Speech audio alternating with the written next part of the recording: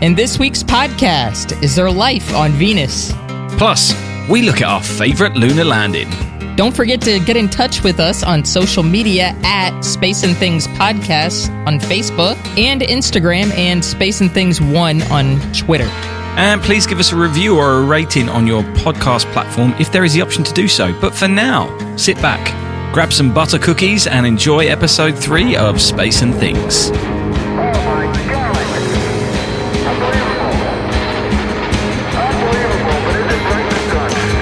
You're listening to the Space and Things Podcast with Emily Carney and Dave Giles. Hello, I'm Emily Carney.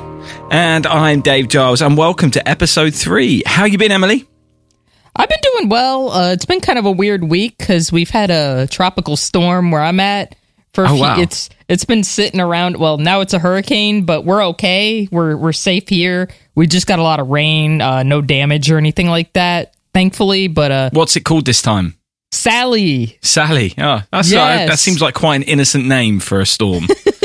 Yeah, but we're okay though. We just got a lot of rain, and that's basically it. Nothing horrible. I hate to say it, if you live in Florida, it's par for the course that you get tropical storms. Of course, yeah. So, yeah, not really too shocking, but yeah, so that's really all that's been going on here. Otherwise, I'm just chilling, doing my thing. And you? Yeah, not too bad. I've been a bit busy. We've had this crazy weather here this week as well. It went from being cold to suddenly we've had a little bit of a heat wave. And a friend of mine said, let's go and play golf today. And we both struggled in the heat big time. We did 12 holes. We only did 12 holes. And by the end, we were exhausted. But that was it was good fun just getting outside and going and do something. But yeah, exactly. It's good to just get outside. And like lately, I just go out for walks and stuff. And I try. I mean, obviously, I'm very safe, but I have gone out to eat a few times. I'm probably going to have a lot of people get on me, but it's very safe. Most places are not crowded, and everybody's wearing a mask, so I don't feel particularly threatened personally. But yeah, it's nice to start getting out and starting to do things now and feeling slightly normal. Yeah, for sure. I mean, I managed to do a wedding gig on Saturday, so that's one of the ways I pay my rent is doing wedding gigs, playing guitar for people's weddings. And I normally do this every weekend, Emily, and this is the second one I've done since March. So it was quite nice. I had to see if I could remember how to do it. I set everything up. I'm like, is this right? I think this is right. But yeah, I totally get it. Everything's just been thrown into a big old tizzy, so it's so funny. Yeah, it's very amusing, very amusing. But I didn't forget anything. I managed to get through it, so that was all good. Anyway, shall we get going with this week's episode? Yep, absolutely. Perfect. Roger, our guidance recommendation is pings, and you're cleared for takeoff. Roger, understand. We're number 1 on the runway. Roger. I'll be honest, Emily, when I asked you to do this podcast, I really didn't think that so much was going to happen week to week. I know we're only on episode 3, but it's been another crazy week with loads of stuff going on. Is it normally this busy in the space exploration world, or was I just not paying attention before we were doing this? It really has been a crazy busy time, especially this summer.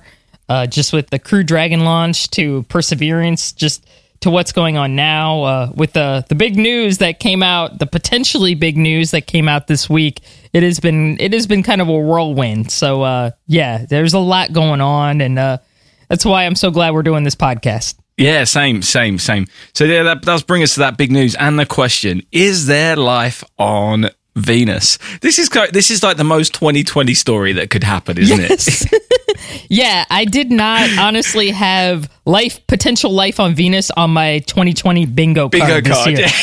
Exactly. It's ridiculous. I was like, when you sent me the link, I was like, no way, that's ridiculous. So for those of you who may have missed this story, they've found phosphine gas in the sky in Venus. I believe that's kind of what it is, about 30 miles up from the surface. Yeah, in the cloud. That you are correct, in the cloud decks on Venus. Yeah. Yeah, very nuts. Not really something like anybody I think expected. Like I said, the very 2020 news, because I'm just like, who thought this was like out of nowhere? Like I was thinking, because I did hear kind of through the grapevine, there's going to be a big announcement about planetary space, and I'm thinking, oh, they found something on Mars, Yeah. right? Like, oh, they found something, and no, I was not expecting out of all the planets. I'm like, what, Venus? Yeah, Like, what? exactly. So, I mean, it's just nuts. I mean, I've had to look this up because I didn't know what phosphine gas was, but my limited research has shown that it's a gas.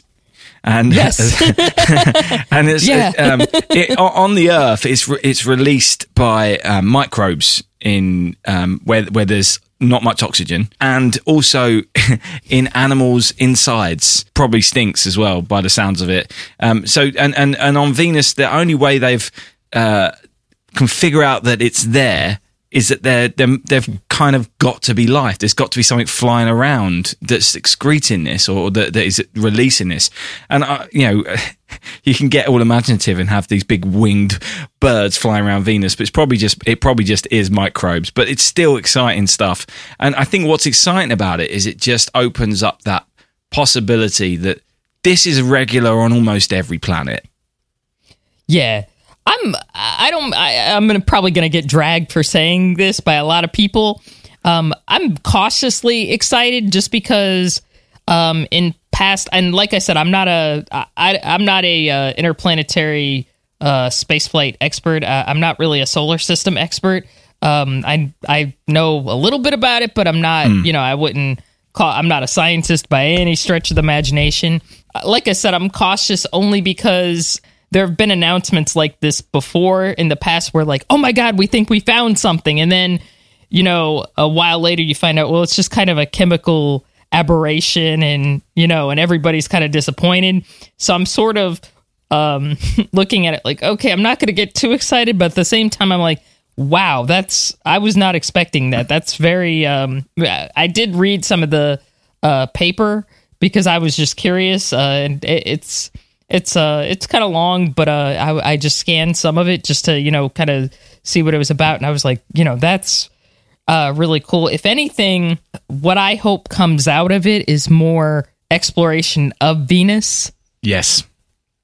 Yes. Like I said, I'm not an expert on planetary spaceflight really as much as other people are. There's some people out there like my friend Jay Galantine, who's written some great books about the inner and outer solar system exploration, which I think everybody should read. But the solar system, here's where I kind of get on my soapbox. The solar system is really not well explored. Like, yeah, I think people, look at, the history of spaceflight and they think, well, we've sent probes to every planet and, we've had flybys and stuff, but it's really not that much when you break it down.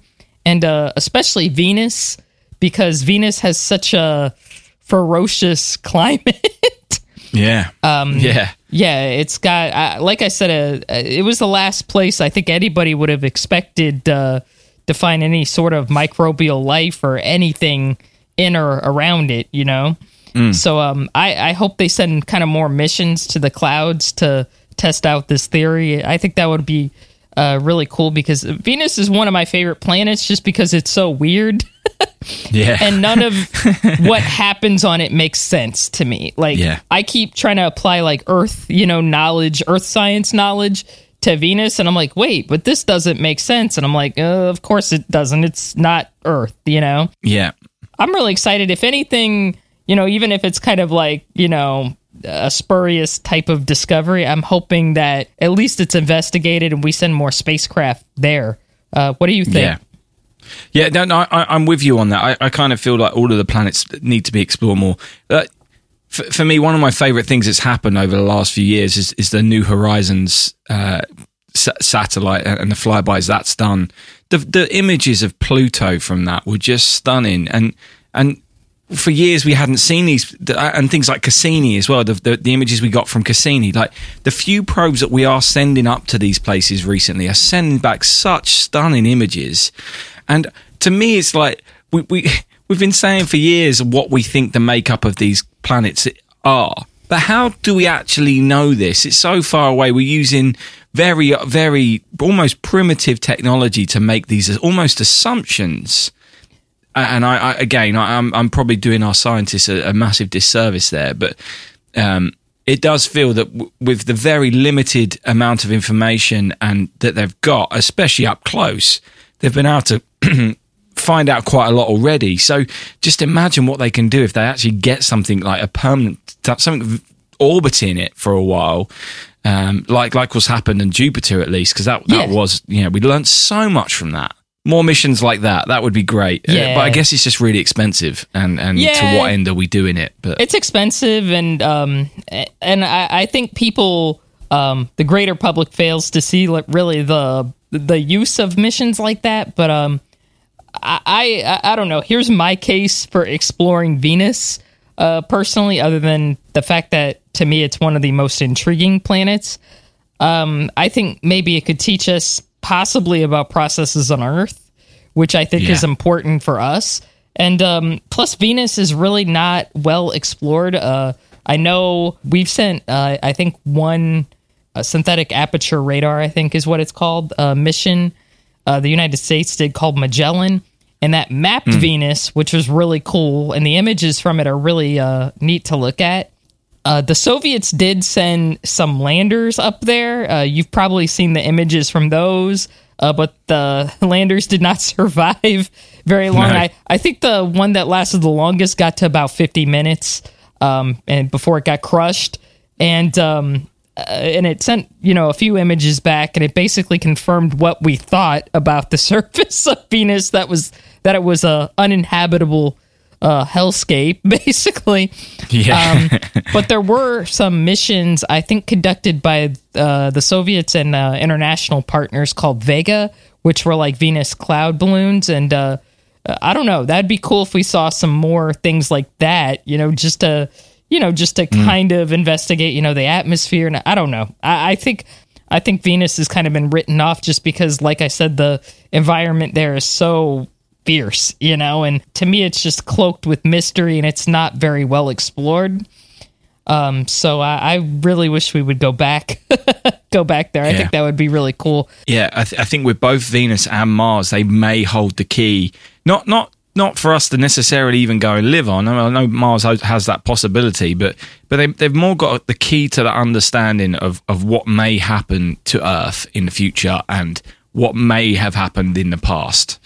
And I think that's where it's important that we do it. With all the discussion about climate change and everything that's going on this planet right now and what we do to it, let's have a look at these other nearby planets that are rocky and similar, even though obviously different as well, and just see what we can learn. And if we're not going to do that, we may be missing a very big opportunity to make this place even better. It's not necessarily just about looking out; it's about looking back.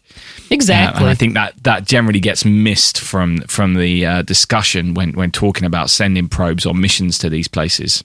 Yeah, no, I totally agree. I think it's not a Venus or a Mars mission, but you mentioned Juno, which is orbiting Jupiter. And that's really, I actually went to see the launch of it in 2011, and I went to the NASA social for it. And really what that mission kind of boils down to is not just studying Jupiter, but they're really trying to find, what kind of things about Jupiter hold the key to discovering the origins of the solar system and, really how we all came to be. And, I just find that fascinating. And I do think, that makes, for me, I don't know if I can convince others, but for me, it really makes the case of why these kinds of robotic missions to other planets are really useful. I think, of course, there are going to be people who are like, "Oh, why are we doing things on Mars when we got problems on Earth and stuff?" But those kinds of people. But I do think it's important not just to look out, but like you said, to look back at us and think, okay, what happened here that we could maybe learn a lesson from. Yeah. Or even get some energy sources that we could then use that then don't damage our planet. I mean, I know that's really sci-fi movie-esque, but that it could be a thing. which is, in my opinion, worth exploring the idea of Yeah. and finding out more about for sure. Right now the score is Man 3, Space Nothing, but it's a little early in the game. We've had a launch attempt by a company called Astra up in Alaska. Have you seen about this? This one's a real curveball. Yeah, I can't say I know much about the company, unfortunately. You might know more than I do, but I was chilling, I think a few nights ago on Twitter, and, everybody's like, yeah, there's going to be a launch. I'm like, what? Okay. SpaceX is doing another Starlink, maybe, I don't know. Yeah. And yet Starlink's 10,000 to, I don't know. I'm just making that up. So I'm watching it, and it's this company called Astra. I'm like, I've never heard of this. I probably should, but okay. And so I don't think they had a live stream to their launch. I don't know if you saw the footage afterwards that somebody took. I'm sorry. Uh-oh. That was what the woman was saying. Uh-oh. She was like, uh-oh. That doesn't look good. If anybody hasn't seen the clip, it's probably still on Twitter. It's actually kind of... Yeah. I hate to say it because I don't like to make fun of rocket failures because I think, man, that sucks for the company. But yeah. I remember seeing the clip, and it's in Alaska, so it's in this winter ice land. And Yeah. I'm just watching it. I'm like, oh, okay, it looks good so far. First stage, and then it's just nothing. And I'm like, Yeah. oh, that's not right. Yeah, usually it doesn't stop at that point. The reaction of the passers-by who happen to catch this is what makes that video funny. It's not the rocket's failed as such, it's that they're just so confused as to what's going on. It doesn't seem like they were even aware there was going to be a rocket launch within sight of where they were. Yeah. And suddenly they're watching one. I've tried to do a bit of research, but there's just not that much about them. I know they've got a Twitter page and they post some lovely pictures. So this was called Rocket 3.1, and it was their first orbital attempt, and it failed at the first stage. But they've since said that they didn't expect it to reach orbit, and they've had a couple of suborbital flights, which they've called successes even though they failed. It's based in California. I think it looks like one of these tech bubble startups. So it looks like it's kind of trying to do a SpaceX thing. Two guys called Chris Kemp and Adam London. I don't know much about them, and maybe their intentions are good, but there's such little information out there. It just looks shady to me, and that may be just that I've got this 2020 cynicism going on right now. But it just seems weird. And one of the few things I found out was that in June 2020 they got two US defense contracts for sending payloads up. How is that? How does They've that not happen? even had one successful launch. That's weird. I've never heard of that before. Who do they know? What do they know about someone? Yeah. What kind of pictures do they have of somebody is what I want to know. Do they have pictures of someone that are incriminating and they got... Yeah. I'm just kidding. I'm not saying that actually happened. I agree. I mean, that's very much me joking. And maybe we should try and talk to them, reach out to them and see if we can get them to talk to us, because there's so little information out there about them. It's just crazy. But good for them. If it's an honest and genuine thing and they're trying to do it and they're doing it properly and they're employing people, if they're making progress, then good for them. And it's great that more people get involved. It just came out of nowhere. This company called Astra, for me, have just come out of nowhere. It's like, what? There's another company? Who? Yeah, I honestly was not really... I think I heard of them, but I wasn't really honestly familiar with them at all, so it's kind of a mystery to me as well. There is a launch photo, I believe, taken by John Krause of when it was actually ascending for as short of a time as it was, and it's a pretty nice launch photo. But the film clip was pretty hilarious. I thought, because you got the sense that these people what is this? What's going on in Alaska? Yeah. In Alaska. It's just not somewhere you would expect there to be a launch. Well, actually, it kind of does make sense, but you've never heard of it before, so it's like, what? There's a launch in Alaska? What's going on here? I need to do more research on this because I wasn't aware there was a launch facility even in Alaska, which is I should know that. The interesting thing is they look like mobile rocket launchers, kind of like Scud missiles. Yeah.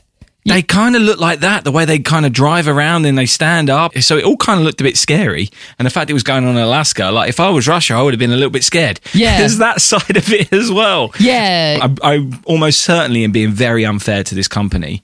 But it's so hard to seem to find out much about them, and that to me is almost a red flag.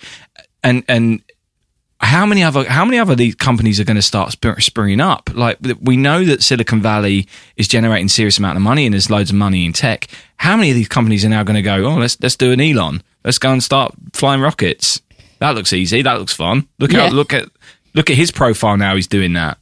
Yeah, I kind of wondered the same thing. Heck, maybe I don't have any money, but maybe I'll start up my own rocket company. Who knows? Emily's rocket company. But why not? It's 2020, man. Why not? Anything's possible. Anything is possible nowadays. But no, I kind of wanted the same thing, because I tried finding some stuff about him, because I was like, man, I really don't know much about this. And then I'm just like, I can't find much. So it was kind of just out of the blue. And I'm like, who are these people, So I look forward to discovering more about them. And I do wish them success. I just would like to know more. I'm sure they're going to prove us very wrong with our jokes. And I hope they do. And I'd love to. And if anyone listening does know more about them, or how we can find out more about them, if they have a fact sheet or something like that can help us, we will happily do more stuff on them. Because anyone starting to try and build rockets and put them in space and carrying payloads is good for them, because that's crazy and it's expensive and dangerous. So we wish them well. Honey, my hats off to the guys in the trench. I love them. Yeah, kiss that man that runs MSFN.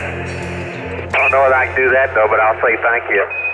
Emily, I don't know if you saw last night, but the Apollo 11 movie picked up some Emmy Awards. Yes, it did. It got 3 of them. Yeah, after being snubbed by the Oscars, it was good to see that it got recognised, because I loved that movie. I love that movie. Yes. I don't know about you. I saw that movie, I think, 4 or 5 times in the theater. It won 3 Emmys. I'm looking at my notes here. Outstanding Picture Editing for a Nonfiction Program, Outstanding Sound Editing for a Nonfiction or Reality Program, and Outstanding Sound Mixing for a Nonfiction or Reality Program. I definitely concur with the whoever awards the Emmys, just because the sound in that movie really is overwhelming. Yes, like the launch part of the film, I was like, oh my gosh. Before I saw Apollo 11 in the theater in IMAX, I always considered Hail Columbia my favorite movie with a launch scene, just because I saw that in IMAX a real long time ago. I was a little kid, but it was like it was still playing at Kennedy Space Center. Yeah, I think I saw it there in the early 90s. Yes, and it's still an incredible movie. If anybody can get it on DVD, I do suggest watching it, because the scene when Columbia makes its first launch is just like, it's so the sound and just the visual. It's just, I could watch that 150 times and not get bored of it. But Apollo 11 is better than that. It's better than that. So it didn't come out in the UK it was really like limited release, and then the first release was actually on the 50th anniversary of Apollo 10. That week, the Science Museum did they did a limited IMAX release for museums that had IMAXs, and so that went on in the Science Museum IMAX, and I went down there with a friend who's kind, she humours me about this stuff and will come and visit this kind of thing with me. And the launch sequence, the two of us were both in tears. The footage is unbelievable. Some of those angles and the colours are just outrageous. But the sound is unbelievable. Yeah. So the fact they've got their Emmys for the sound is 100% right. And I bought the Blu-ray, and it sits here, and anytime I've got a guest round now, and they talk about, I've got my Saturn V Lego here and all that kind of stuff, and they start talking about it, and they're like, what's all this about? And I say, look, can we just watch this launch sequence? Just watch it. And I turn it up. I've got my Sonos bar, and I turn it up, and they're like, can we watch the rest of this? And I made my parents watch it on Christmas Day this year, all that kind of stuff. It's such a beautiful, beautiful, beautiful film, and the song that that's playing as they're coming back from the moon as well. All of that. There's so many little factors of it which I love. When I saw that in the theater, like you said, I was crying like a baby. Like I remember coming out of the theater, going to the bathroom, and coming. I have like this mascara all over, all down my face, having to clean my face up before I leave the theater. It was just beautiful. Like another like little snippet of the movie. For those of you who haven't seen it yet, this is a minor spoiler. I mean, there's not many spoilers. That they go to the moon. So they go to the moon, just so you know, and they come back, and Neil Armstrong walks on the moon. There you go. I'm sorry, don't spit out your water. He's drinking water right now. For those of you who are at home, you can't see this, but oh no, amazing. I'm so sorry. I know, right? Great. You never expected that. No, I didn't. But no, for those of you who haven't seen the movie, though, when there is a scene where they're being suited up before they go to the launch pad, and I love that kind of little montage of what their lives were before Apollo 11. I was like, oh my God, like I love that because it really it summed them up without having to have a narrator. Yeah, like, so powerful. And I think that's why I love that film as well so much. Is it's no talking heads. It's not old people sitting there like you see them. And I love those documentaries where they pull out all the old astronauts because I love them to bits. You know that. Yeah. But this was so different because it was all fresh and it was all cleaned up for stuff I thought I'd seen before, but it looked new. And then loads of stuff I'd not seen before when I thought I'd seen it all, especially Apollo 11. And it was like, this is just amazing. And it's cleaned up so well. All the stuff before the launch of all the people in the crowd. I mean, that could be shot yesterday with people in costumes. It looks that real. And it doesn't look like old footage. It looks like modern footage. It's so well cleaned up. So yes, if you haven't seen it, go and see it. Well done for winning all the Emmys. Yes, you need to see it now. It's if you're a space enthusiast, you've probably already seen it. But if you're kind of on the fence about space enthusiasm, you got to get this movie now. It's incredible. Like I said, I think I watched it in the theater, I think 4 or 5 times. I just was like an addict. I was like, I got to see the launch. At least the launch scene was just oh my God, this is just something otherworldly. It's amazing. And if you're in any museums that are advertising it, it will just be, I think it's called the Small Steps Edition or something like that they have in various museums that have IMAXs. I mean, that's worth, to hear it in IMAX as well is another level. And there's not much, there's quite a lot cut out from the full feature length, but all the launch stuff is there, which is what you want. But Emily, while we're talking about movies and TV stuff, I'm sure like me, everyone's been talking to you about Away or asking you questions about this new Netflix show called Away. Yeah. With Hilary, I can't say her name. This is really bad. I tried doing this last night. I can't say the R in her name. Hilary Swank. I keep saying Hillary.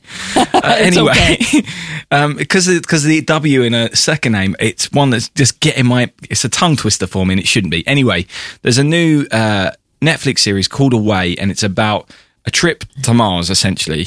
And it's a bit of a drama, but I binged it yesterday because everyone's been messing me going, I don't know if it's real. I don't know how, like, you'll probably watch it and think, oh yeah, that wouldn't happen. But to me, any kind of drama or anything that's set in space, which is good, I'm all in. And I thoroughly enjoyed it from the first episode. The premise is there's an American astronaut, a Chinese astronaut, a cosmonaut, Russian cosmonaut, a British guy from ESA, and an Indian astronaut, and they're commanded by Hilary Swank, yes. And they go to the moon and then they go to Mars. And it's just wonderful. In terms of technically, I have no idea how realistic it is because I'm just not, they go to Mars. Well, okay. And it was hard. Well, I think going to Mars is hard. So therefore, it's probably realistic. Anyway, the thing that got me, which struck me as odd, is that the crew didn't seem to know each other very well. Yeah, they train for a very long time normally.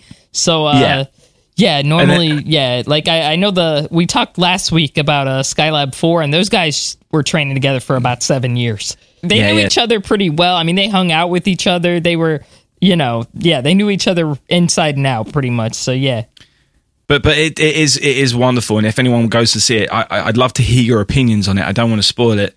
It is a drama. It's a bit a little bit trashy maybe, but it's It's space. It's great.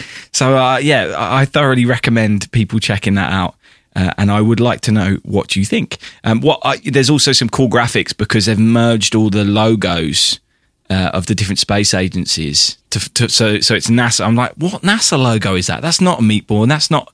And it's merged using the letters from the different logos. That's cool. Okay. And it's things like that. I'm like, yes, like that. And it's all about space diplomacy as well, which I is a big passion of mine, actually, space diplomacy. I think it might be because I'm not American and love NASA so much. But I went to a talk with Michael Collins last year all about space diplomacy, and Buzz turned up, which was great, and he has a lot to say about it. And ultimately, I love the idea of everyone working together to try and do stuff. I think that's the great thing about the ISS as well. So for me, that aspect of it was great. Anyway. Yeah.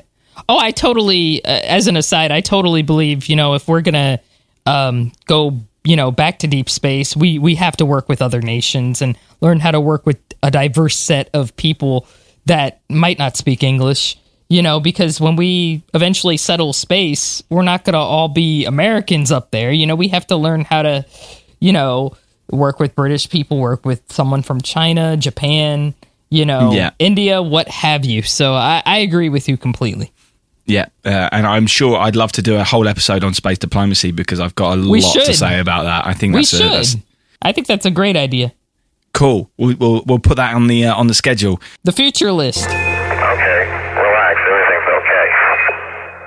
Finally, in our roundup, I think this is big news. The former NASA administrator, Charles Bolden, has done a massive 180 on the Space Launch System, the SLS, which is NASA's big rocket, as we mentioned last week, which they're hoping to build, or are building, for future long-range crewed missions to the Moon and Mars. He was in charge of NASA when SLS was first created, and he oversaw the development. And even though it's currently cost $20 billion, he's now saying no more. That he doesn't think it's viable. He's not the administrator anymore, obviously. In 2014, he said, let's be very honest, we don't have a commercially available heavy lift vehicle. The Falcon 9 Heavy may come someday. It's on the drawing board right now. SLS is real. 2 years later, he doubled down. If you talk about launch vehicles, we believe our responsibility to the nation is to take care of things that normal people cannot do or don't want to do, like large launch vehicles. I'm not a big fan of commercial investment in large launch vehicles just yet. And then this week he said SLS will go away. It could go away during a Biden administration or the next Trump administration because at some point commercial entities are going to catch up. They're really going to build heavy lift launch vehicles soon. So that's what it's a massive turnaround. It's a massive turnaround. I'm not going to give my personal opinion on it because just because I'll get, I don't know, I'll get torn up either way by either SpaceX people or either SLS people, because there are factions within the space community that, which is weird. That either support one or they don't support one. It's stuff like that. But I think SpaceX has really surprised everybody, especially within the last 5 years or so. I remember 5, 6, 7, whatever years ago, they were launching the Falcon 9 little rocket. They were doing kind of little cargo missions to the ISS. Obviously the game has completely changed. In the last 2 years, we got the Falcon Heavy, which works surprisingly well. I mean, first time. Yeah, they nailed it. I hate to compare it to other heritage launch vehicles because it's not the same type of launch vehicle. But you look at probably the most famous heavy lift, I guess, vehicle of all time, the Saturn V. There were some kind of growing pains with it. They had Pogo. Yeah. If you look at Apollo 6... Apollo 6 is a nightmare flight trajectory when you look at it. Yes, it was kind of a mess. It was a partial success. I don't want to make it sound like it was a complete failure, but it had a lot of issues. So even the Saturn V wasn't perfect, the first time. And there were some minor issues with it throughout, the history of Apollo. I don't want to jinx SpaceX, but they really nailed that. I mean, I was shocked personally. Yeah. Not that I thought it would fail, but I wouldn't have been surprised had the first one failed, just because it's a new vehicle. It hasn't been launched before. This is a test flight, basically. You know, and a lot of test flights fail, and that's to be expected. Almost the worrying thing about it was how well it went, and how almost arrogant they were in the fact they felt it was going to go well. And what I mean by that, I mean that in a positive way. Because what I mean by that is the fact that they put the Tesla in there with Starman, and they had the whole Bowie thing going on as the fairings opened, was one. I was watching it and I was like, this is incredible. This is like, it's almost like they knew people might be watching this, or this is going to be a chance for us to turn heads with what we're doing. So we're going to go all out, and we're going to do something a bit stupid and stick a Tesla up in orbit. Yeah. It was perfect. And then the double landing is still one of the images for me of the last 5 years.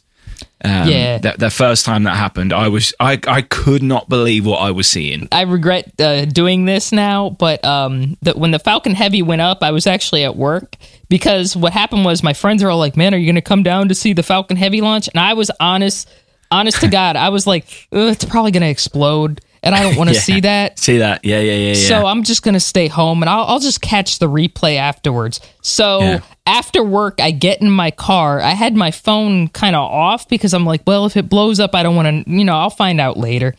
So I get in my car after work, and my friends are like texting me and like, dude, look at this. And I'm like, that's fake. No way. Yeah, it was Starman in the car.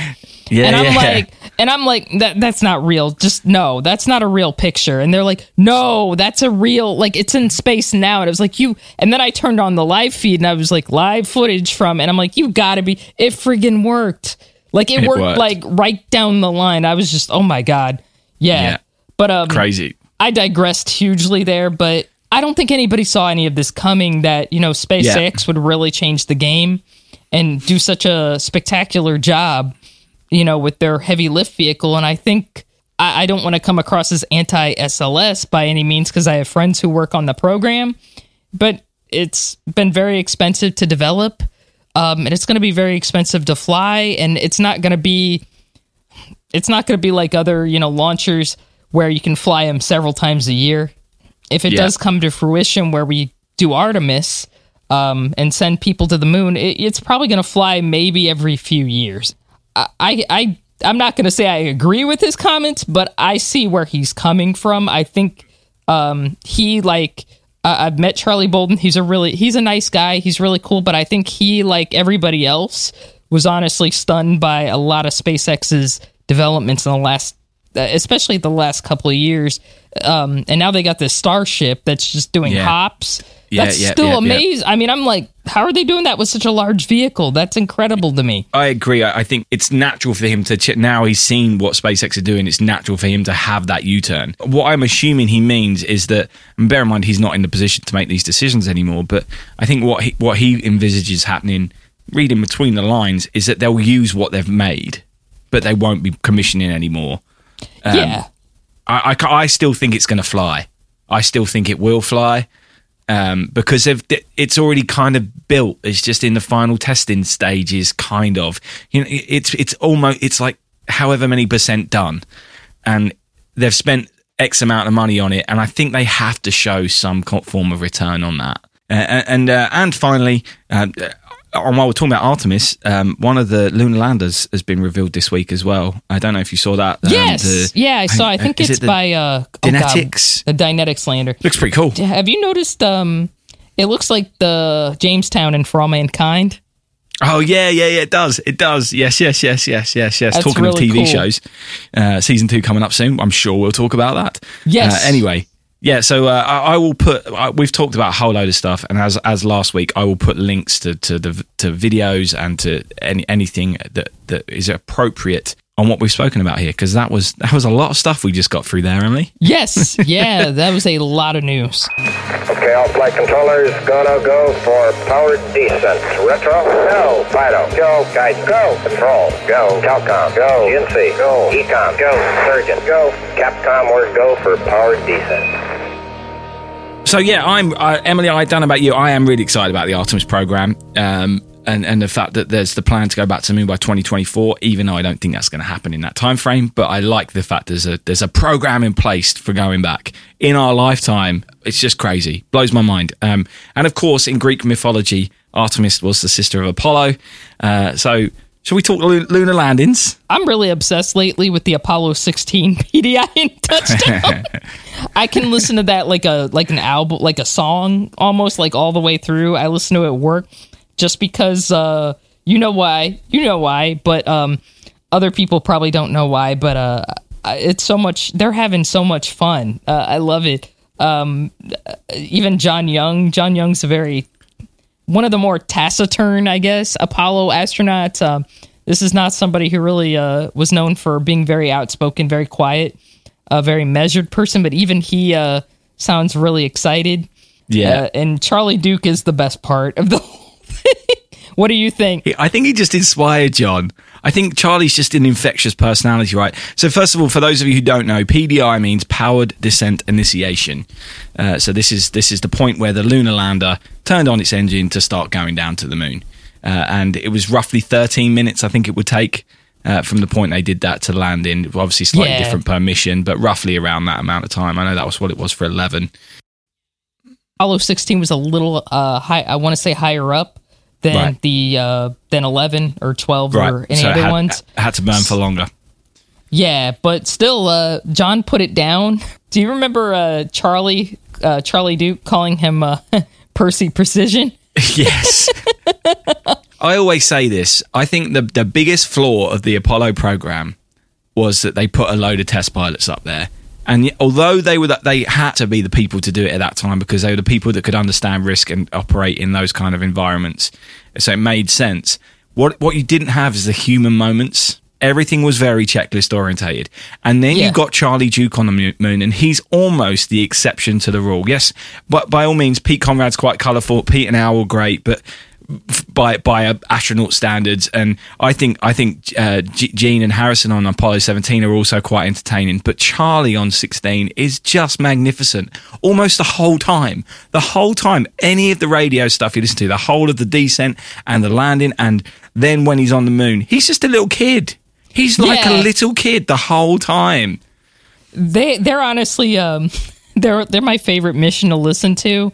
Even while they're doing the moonwalks, just because they sound like two Southern boys, because they just sound like two Southern guys just chilling on the moon. And I'm like, I hate to say this, and I'm sure if John Young was still alive, he would not appreciate me bringing this up. Have you listened to the part where John breaks the heat flow experiment?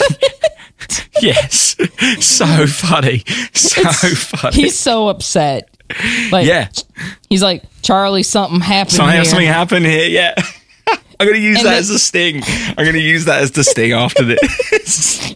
I've got that one there. Something happened here. Bad. And then Charlie Duke is like, what happened? And then when you watch the video, it's like watching like America's Funniest Home Videos or something on the moon, because he's just like tangled up. Because I remember watching the clip and I'm like, oh, no, John, don't get caught. Oh, no. And then you see all this like spaghetti, like these lines, he's all tangled up, and I was like, he just broke it and stuff. And he was very upset, I should say. He was very upset he did that.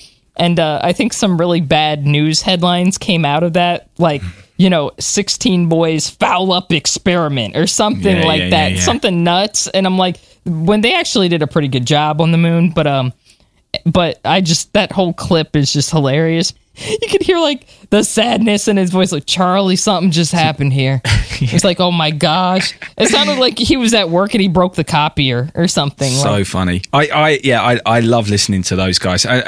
It's little things like they tried to have their little Olympics on the moon as well, and that didn't go so well, so they had to stop that. They then got told off for doing that, and Charlie held the record for the amount of times he fell over. I think he does. Yeah. I think he fell over more than anyone else on the moon, and I mean, that's got to be quite scary as well when you know that suit's the thing that protecting you and you're falling down.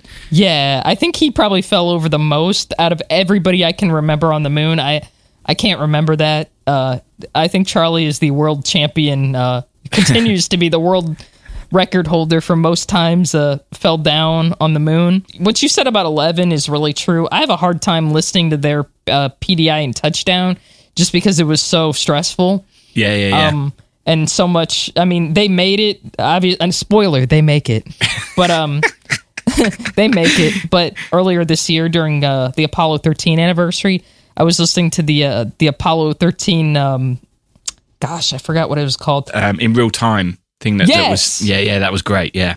And I remember listening to some of it, and some of it was so stressful for me. I was like, I don't know how these guys did it, because I was just getting like emotional listening to it, because I'm like, you know the end of the story, but still you're like, are these guys going to come? Are these guys going to be all right, Yeah. Spoiler. They survived. They survived. They came back.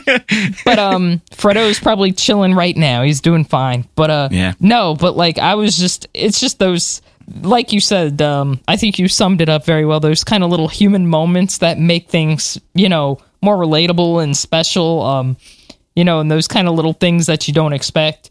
And there's definitely plenty in 16, particularly on that landing, and it is because of Charlie. Charlie's just wonderful, and you're right. I mean, John is that uncharacteristically loud almost by his standards and outspoken, and I think it was just how infectious Charlie is that swept him up in that. I'll put a link in the thing.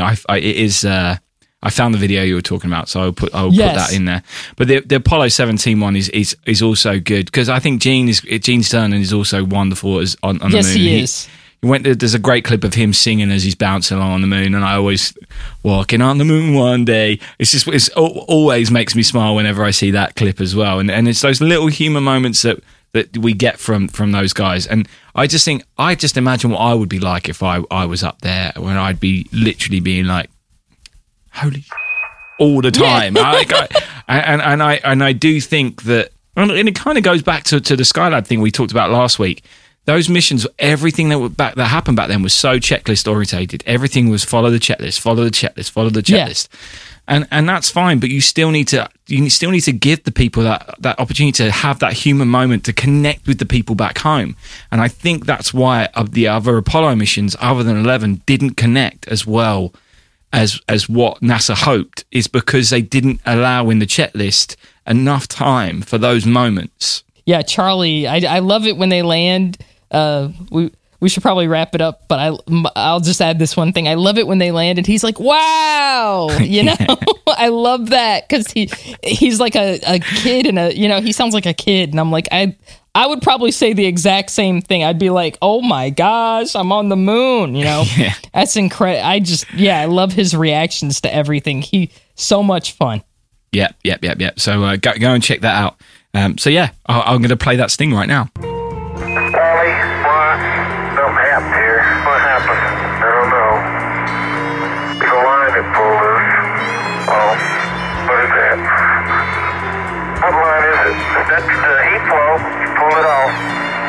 I don't know how that happened.